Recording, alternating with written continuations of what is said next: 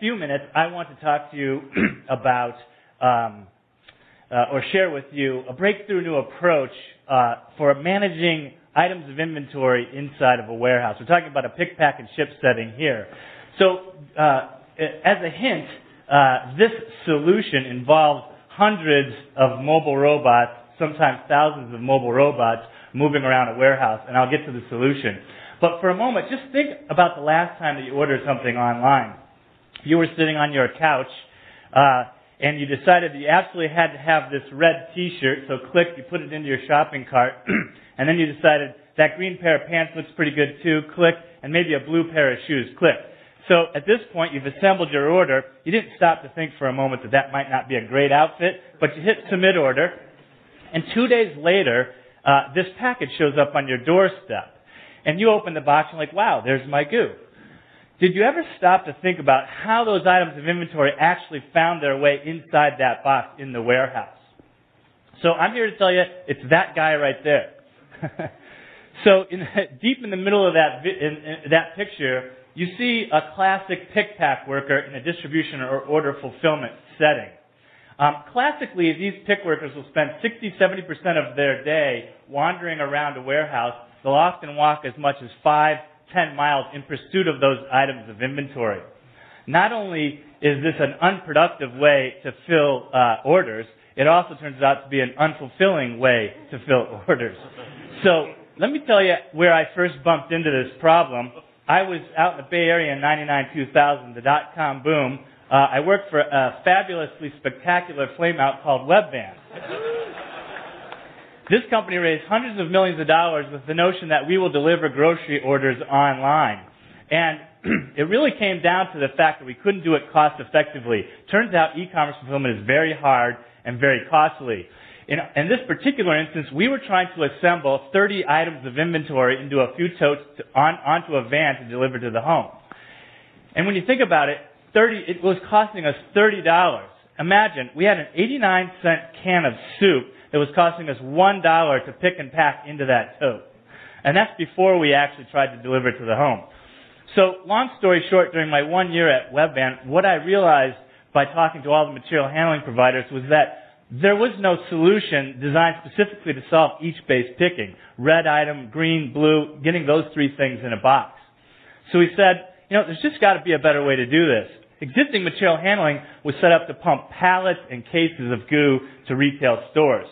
Of course, Webvan went out of business, and about a year and a half later, I was still noodling on this problem. It was still nagging at me, and I started thinking about it again, and I said, let me just focus briefly on what I wanted as a pick worker, or my vision for how it should work.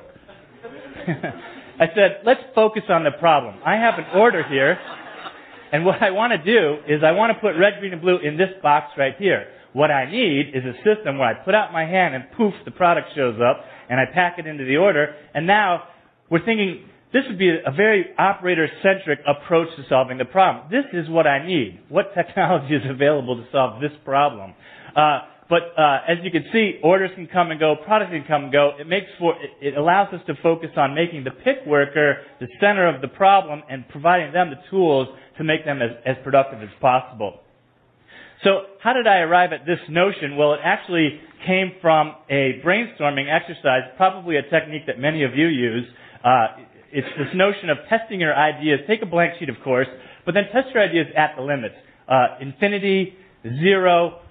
In this particular case, challenged ourselves with the idea, what if we had to build a distribution center in China where it's a very, very low-cost market, and say labor is cheap, land is cheap, and we said specifically, what if it was $0 an hour for direct labor, and we could build a 1 million square foot distribution center?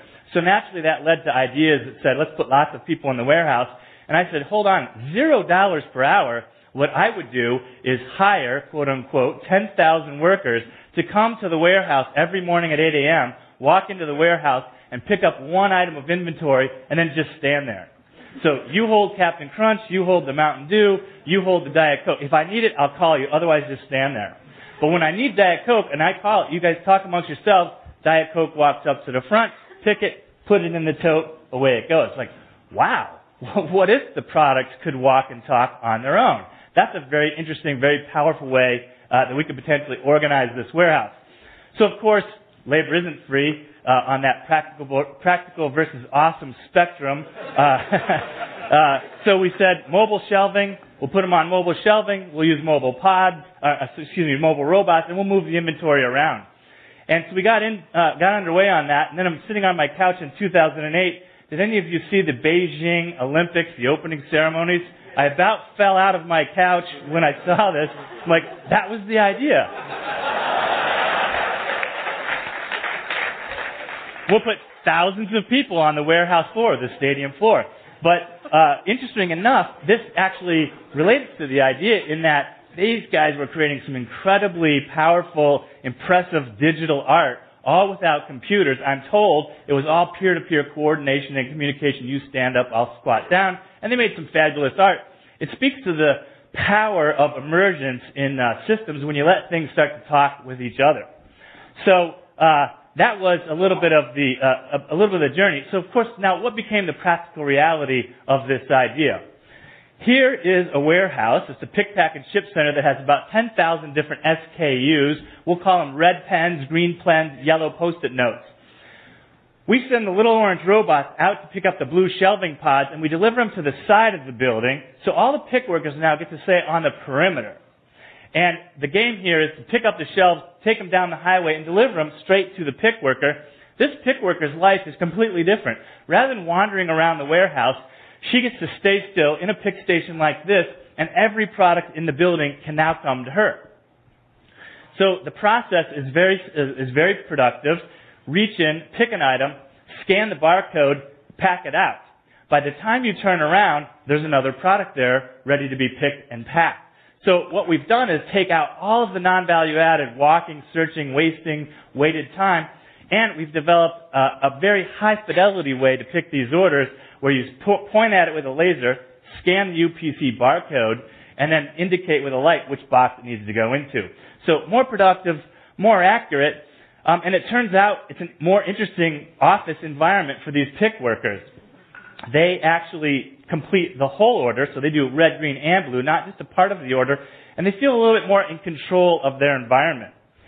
So the side effects of this approach are what really surprised us. We knew it was going to be more productive, but we didn't realize just how pervasive this way of thinking extended to other functions in the warehouse. But what effectively this approach is doing inside of the DC is turning it into a massively parallel processing engine. So this is, again, a cross-fertilization of ideas. Here's a warehouse, but we're thinking about parallel processing supercomputer architectures. The notion here is that you have 10 workers on the right side of the screen that are now all independent, autonomous pick workers. If the worker in Station 3 decides to leave and go to the bathroom, it has no impact on the productivity of the other 9 workers. Contrast that for a moment with the traditional method of using a conveyor. When one person passes the order to you, you put something in and pass it downstream. Everyone has to be in place for that serial process to work. This becomes a more robust way to think about the warehouse. And then underneath the hood gets interesting in that we're tracking the popularity of the product, and we're using dynamic and adaptive algorithms to tune the floor of the warehouse. So what you see here, potentially the week leading up to Valentine's Day, all that pink chalky candy has moved to the front of the building and is now being picked into a lot of orders in those pick stations. Come in 2 days after Valentine's Day, and that candy, the leftover candy, has all drifted to the back of the warehouse and is occupying the cooler zone on the thermal map there. One other side effect of this approach, using the parallel processing, as these things can scale to ginormous. So whether you're doing 2 pick stations, 20 pick stations, or 200 pick stations, the path planning algorithms and all of the inventory algorithms just work. In this example, you see that the workers have now, that the inventory has now occupied all the perimeter of the building because that's where the pick stations were. They sorted it out for themselves. So I'll conclude with just one final video that shows how this comes to bear on the pick workers' actual kind of day in the life of. So as we mentioned, the process is to move inventory along the highway and then find your way into these pick stations. And our software in the background understands what's going on in each station. We direct the pods across the highway, and we're attempting to get into a queuing system to present the work to the pick worker. What's interesting is we can even adapt to the speed of the pick workers. The faster pickers get more pods, and the slower pickers get few. But this pick worker now is literally having that experience that we described before.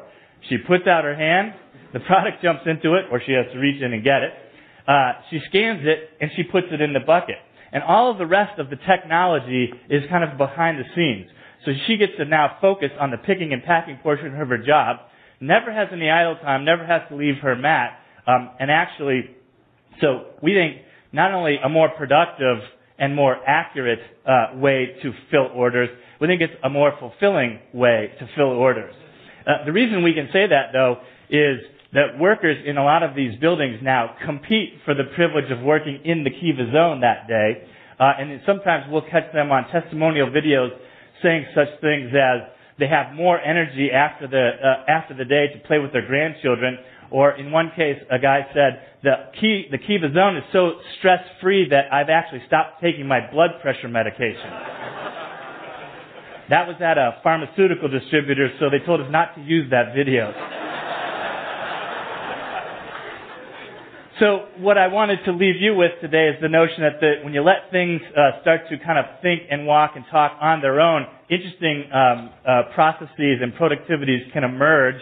And now I think next time you go to your front step and pick up that box that you just ordered online, you break open and the goo's in there, you'll have some wonderment as to whether a robot assisted in the picking and packing of that order.